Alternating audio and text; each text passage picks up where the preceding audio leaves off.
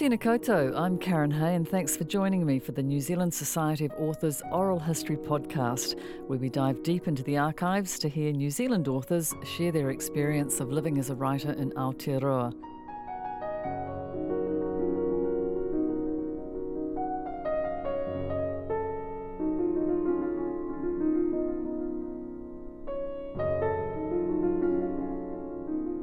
In the late 1950s, Ray Grover was part of a small Wellington literature circle which included Maurice Gee, Fleur Adcock and James K. Baxter. Shortly after publishing his first novel, Another Man's Role, in 1967, Ray joined PEN NZ and quickly became involved in the executive. By 1974, he was president. Years later, in February 2000, Ray sat down with Alison Gray to talk about those times and why, so soon after joining, he became actively involved. If you were in Wellington, it was very hard to say no. And I suppose my comment in that there was a fair amount of paranoia, mainly from Auckland, that was being dominated by Wellington people. Well, I suppose sometimes Wellington people did, but I know I was there. Solely because I lived in Wellington. Right. And I had plenty of going to committees and all that sort of thing in my work at the Turnbull and things like that. I got a bit tired of the Auckland paranoia because here was I giving up my time. You know, I would rather be doing other things, including writing and sitting in another stuffy committee room. So that's how I became involved.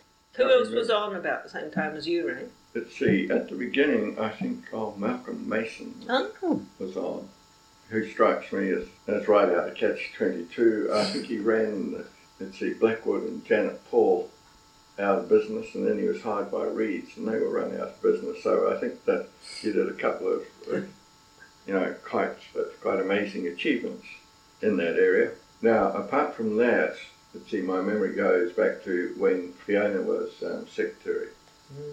And I think Loris was on it, and also that's when Bebe was on. Oh, right. Yeah. And they were having a sort of an affair at that time. And it's the main thing I remember, that's when PEN was becoming a bit more sort of unionised, of which I was very sympathetic. And anyway, there was a move there to tie it up, become the sort of union for television writers as well. Yep. And, which was a good idea. But it fell flat because, one, there were PEN members who, for one reason or other, politics or personal preference, did not like the union approach. And then there was also the fact that right from the beginning, I think it was Hamish Keith, who was acting for the television writers, wanted to go for compulsory membership or something like that, and Bebe was dead against it. And so there was a clash with that, and I think it was an opportunity missed. I think that Bebe was too obdurate, and I think that Keith was too I wanted them to move too quickly. I think it would have been more politic to say, all right, let's get the thing going, and then talk about it, and let's ballot the members and all of this kind of thing, What other kind of issues were you talking about when you were there? Well, then there was the Authors Fund, and this was when they got Cross on the board and Ian became president. He was then, I think, working at Feltex, and he commissioned a survey, a McNair survey, which was able to provide evidence of the pitiful amount of money that writers were receiving. And I was the vice president, and I think I was able to play a supportive role here in the sense that I was also a librarian. And at that time, the librarians, apart from one or two individuals, but as a whole, they were against public lending rights. And their grounds were that it would take money away from libraries. And of course, libraries have never been adequately financed in New Zealand. I suppose they're adequately financed in many countries, but there are one or two such as the Scandinavian countries and things like that. Sure. But on the whole, they're not. And listen, those were their fears. And of course, they weren't helped at all when writers who were equally naive were saying, well, libraries should pay us, you see. So immediately you had a confrontation. And I think that it was possible to, when meetings were set up, for me to be able to say to the writers, well, look, you know, this has got to be outside funding, and you've got to involve them in it. And to say to the librarians, well, there's no evidence that Penn are saying that it has to come out of library funding. What we're talking about here is central government funding. And of course it was greatly helped, because the breakthrough was with the election of Norman Kerr. Oh, right, yep. And if it hadn't have been, I think, for the election of Norman Clerk, no one would have got anywhere, because the national government, Jack Marshall, they made nice noises, but went along with him to see Marshall, and he made nice noises, but nothing was done. And then with the election of Kerr, there was a difference, and it was obvious in the meeting with the public servants, especially the cultural departments. We would meet with a committee that had been set up to look into it, so I suppose at least the national government did that. And as I remember, it consisted of Treasury, Education, SSC, and Internal Affairs. Education, Internal Affairs being cultural ones, and also National Library. Now, we felt we got a far more sympathetic hearing, and you won't believe it, from Treasury than we did from these so-called cultural departments. That's amazing. And this is my memory. Ian's might be different. Yeah, but that's amazing. Yeah. Well, of course, that was when there were civilised people in Treasury. The secretary was Henry Lang. Henry Lang. Yeah. Cultured. Yeah. And his attitude filtered down. He used to recruit people not because they were economists, but see, I remember one guy working there, a writer, Bill Morn, who had a first in Latin and Greek. Hadn't done economics before. He became a brilliant economist, right wing, but brilliant economist. But that was not to say that Treasury was a pushover. I'm just talking about it was better. a sympathetic. They knew what we're talking about. Whereas with the others, there was a blank wall. And then there was the change of government and the change of attitude with the bureaucrats. Let's see, having been a public servant, for 30 years of my career, it was then when I thought, well, the majority, are not worth a great deal of respect. And anyway, suddenly it was all smiles and all this. And how do we go about it? And of course, Ian was taking the lead, but that was the... It's great, interesting. Had it happened in Canada before here or somewhere else? It had been going to Scandinavia. Scandinavia for a long time. Yeah. And there was arguments about whether it should be on issues or on holdings and things like that. And the anti-public lending right was saying things like, well, why should Barry Crump, there's always Barry Crump, why should Barry Crump get all this money? All this money. And it's interesting that when the first findings came out, that it was Mary Webb who was at the top, not Barry Crump.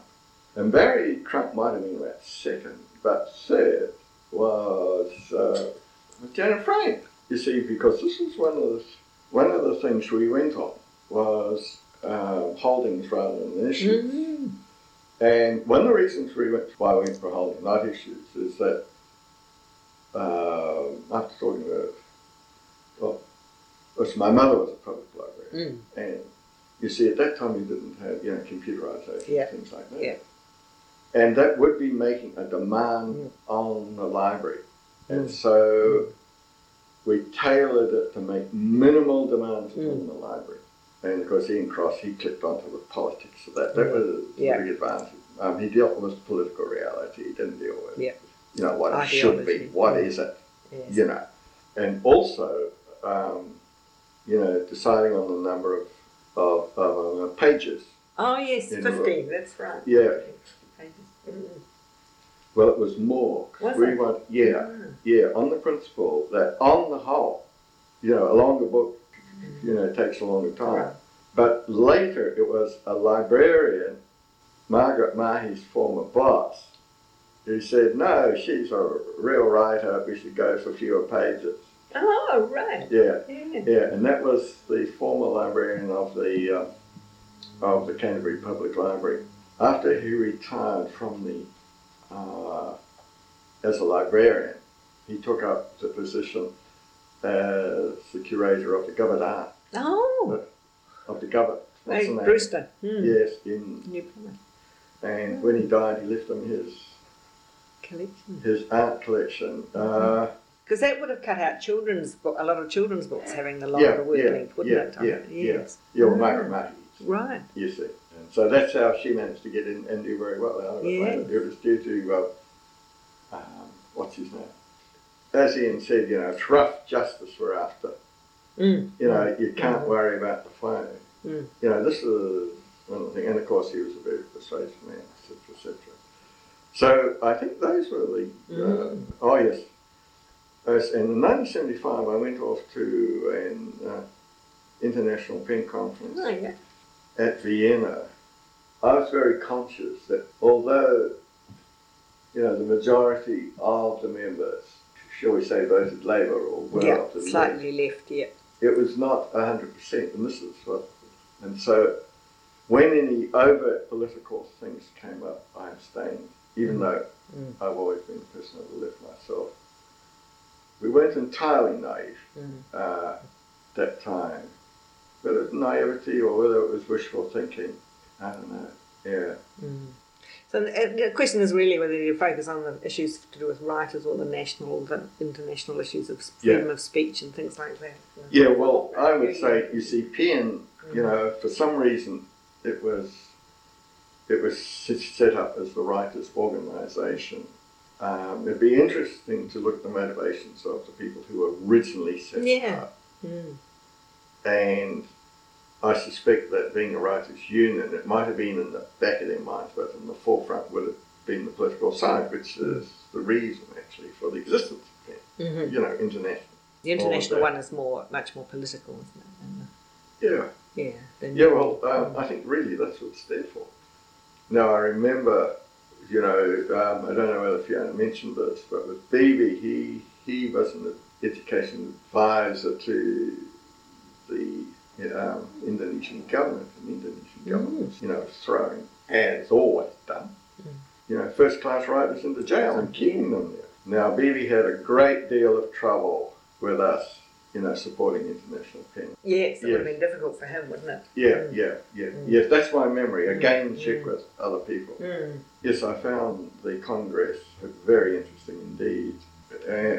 When I was running National Archives, I used to go to international conferences of archivists, and I found exactly the same thing happened. The people I was drawn to were the Nordics, Iceland and Norway and Sweden and also Denmark. And I'm sure it's because of like us, they're small and they're more or less democracies, and certainly at that time, we shared with them at least some form of, you know, social responsibility for the less fortunate and all that, you know, sort of stuff. But, you know, I just found those people, you know, they were the people I found easier to talk to, easier to have a beer with. Interesting, that commonality of, You bet. Yes. Those were the ones whose company I enjoyed. One thing, I got to know a guy, an Austrian, chairman of Austrian pen. If you got the chairman, he was well up, and he was highly intrigued that I was a fan of two Austrian writers. One Robert Musil, which was the great guy, and another one who is not so well known, but who deservedly should be, a fellow by the name of Herr Vito von Doderer. who wrote a marvellous double-decker novel called The Demons, and has written other ones.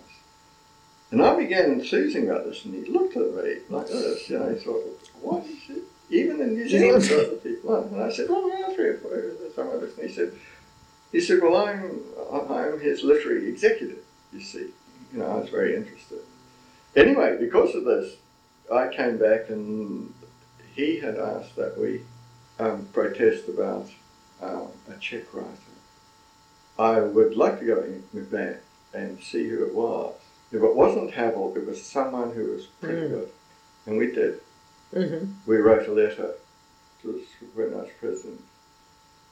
And in one of his books he mentioned this letter from New Zealand. Yeah.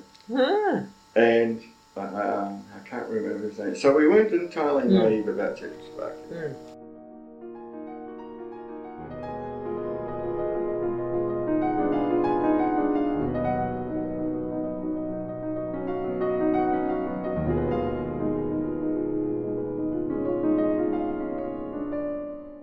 I'm Karen Hay, and this is the New Zealand Society of Authors Oral History podcast. We'll be back to this podcast in a moment, but we want to remind you that NZSA is a professional representative body which lobbies for the rights of all authors in New Zealand. Right now, NZSA is working on the 2019 Copyright Act review, lobbying for the right of authors to retain control over their work. To learn more about this important issue and to find out more about membership, visit authors.org.nz.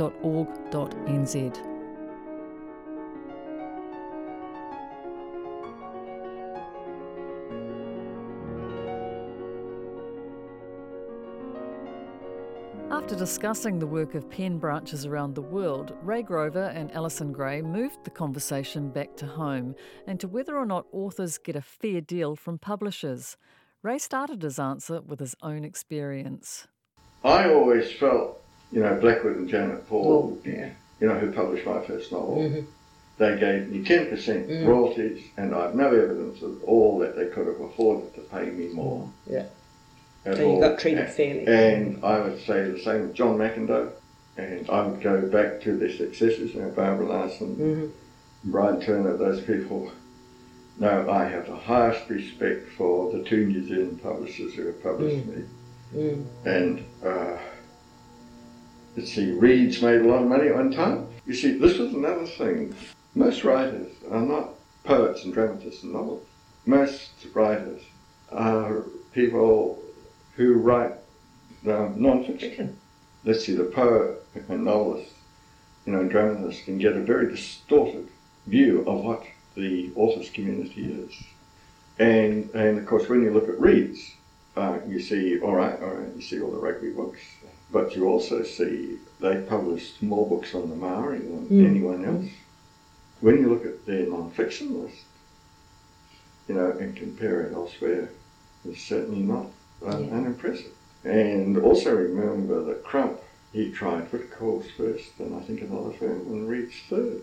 And I think it was Whitcoulls that said that if we publish you, it'll be if we publish, it'll neither be profitable to you or to us. And did the publishers have much connection with Pen, or were they contract terms or anything like that? Did that come up when they had got the same? I can't remember much of that. About those kind of at all. Issues. I remember it coming up later, and I know that Kevin Ireland could give you a lot of so he's involved in was more involved in that. Yeah. And what about the Arts Council and the Lit Fund and the changes there? Were you involved in that? I tell you, for 2 years I was the pen rep on the the Burns Fellowship. Yes. Yes, and Burns. Right. Yeah. And Ian Weddy got it the first year, and I think Graham Billington got it the second. Yeah. So I was on that, and that was interesting. And then people began, talking about having elections for the various things. That's right. Yeah. So were you involved with the Lit Fund at all, Ray, or did you get? No. No, I wasn't. No. And it changed, didn't it, to the Arts Council? That's right. Yeah, that's right. I think I was out of Pen then. By then, yes. Yeah. Yes. Yeah. Because there's been some quite strong feelings about that. I'd see a parallel between the Toowoomba International Library. Right. Okay. Yeah. Whether, though, it got more money, unfortunately, it's more important to have money rather than representation. Oh, sad. It's a bit like Turnbull again. But after a while, when the money begins to be just mediocre anyway, what have you gained? You gain nothing. And I can't say that Creative New Zealand has overly impressed me in the last decade at getting money.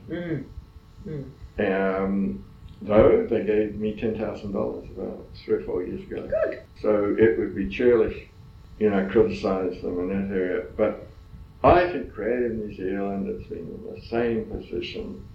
I think the climate of the time it may change now, but it's probably been in as impossible a position as the National Archives have, as the National Library has, as all these things are.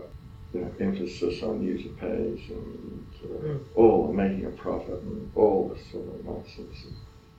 So it sounds like all the way through the political climate is really...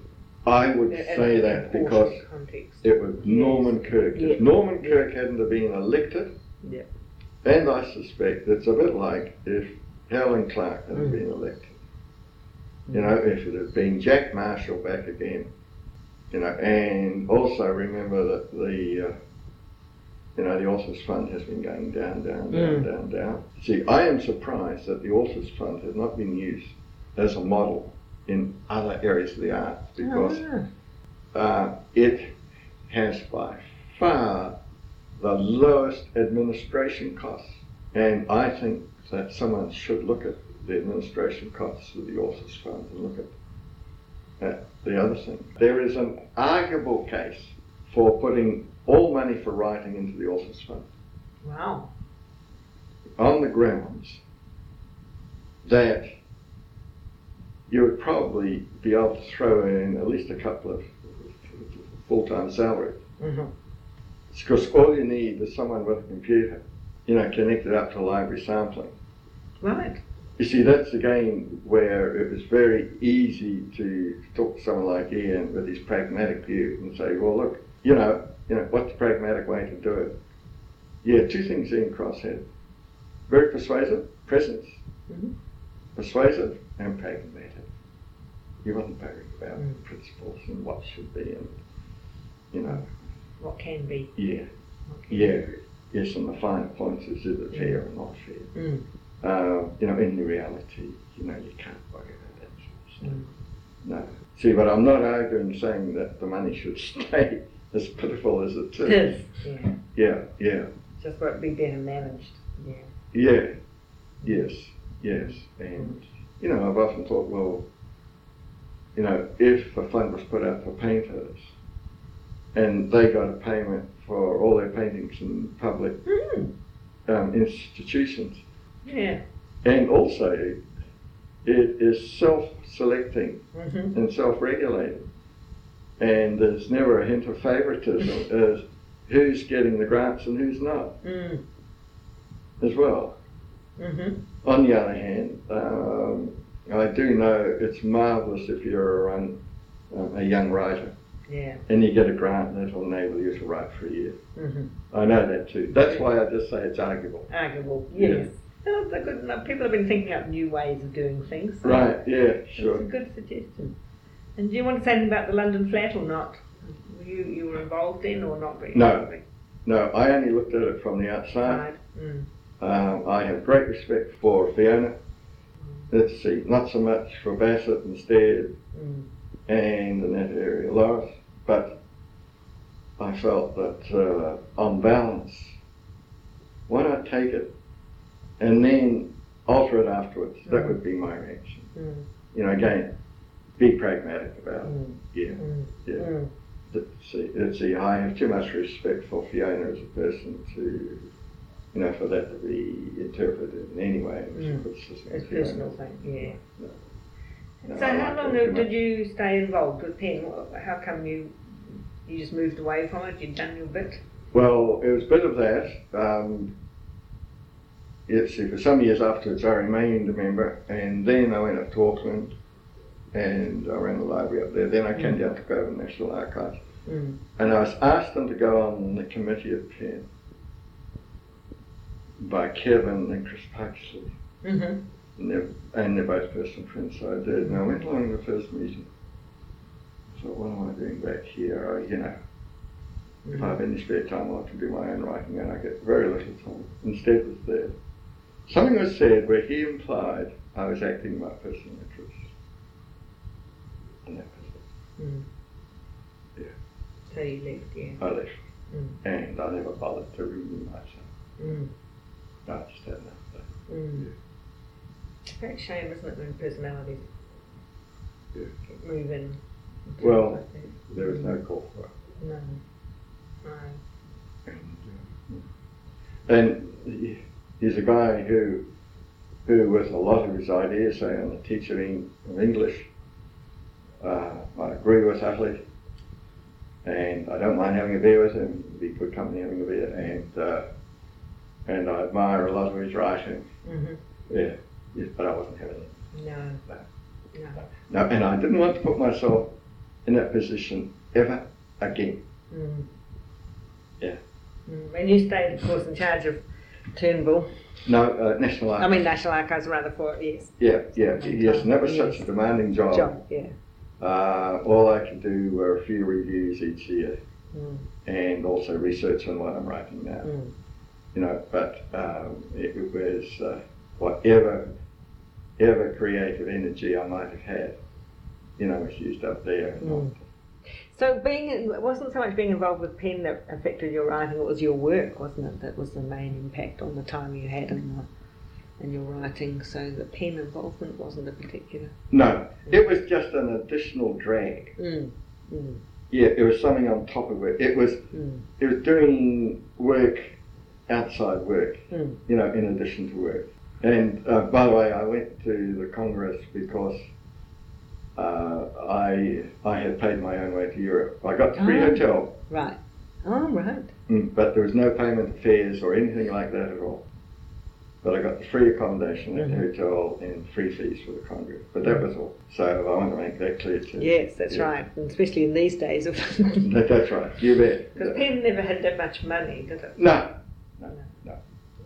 Oh, no, it couldn't. No, and the free hotel was from the International Pen, it wasn't from New Zealand. No.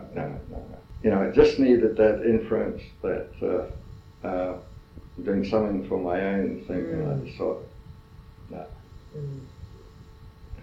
You didn't think it was to do with archives, or it wasn't to do with your archives connection, he said that, it was to do with your personal... Yeah.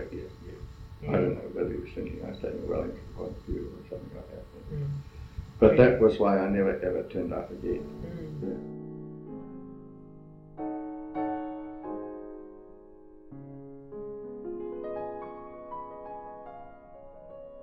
You've been listening to an interview from 2000 between Ray Grover and Alison Gray. Ray died at the beginning of this year, aged 87. We'll be back with another episode in 2 weeks, so make sure you don't miss an episode by subscribing to the podcast on SoundCloud or wherever you listen.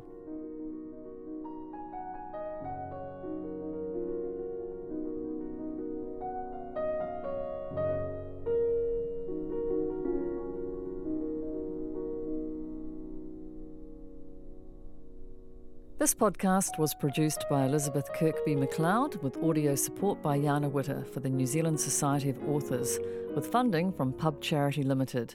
Nocturno by Ottorino Respighi, which you are listening to now, is performed by Justin Bird. The audio was digitised and provided by the Alexander Turnbull Library. I'm Karen Hay, and this was a New Zealand Society of Authors oral history podcast. Ka kite anō.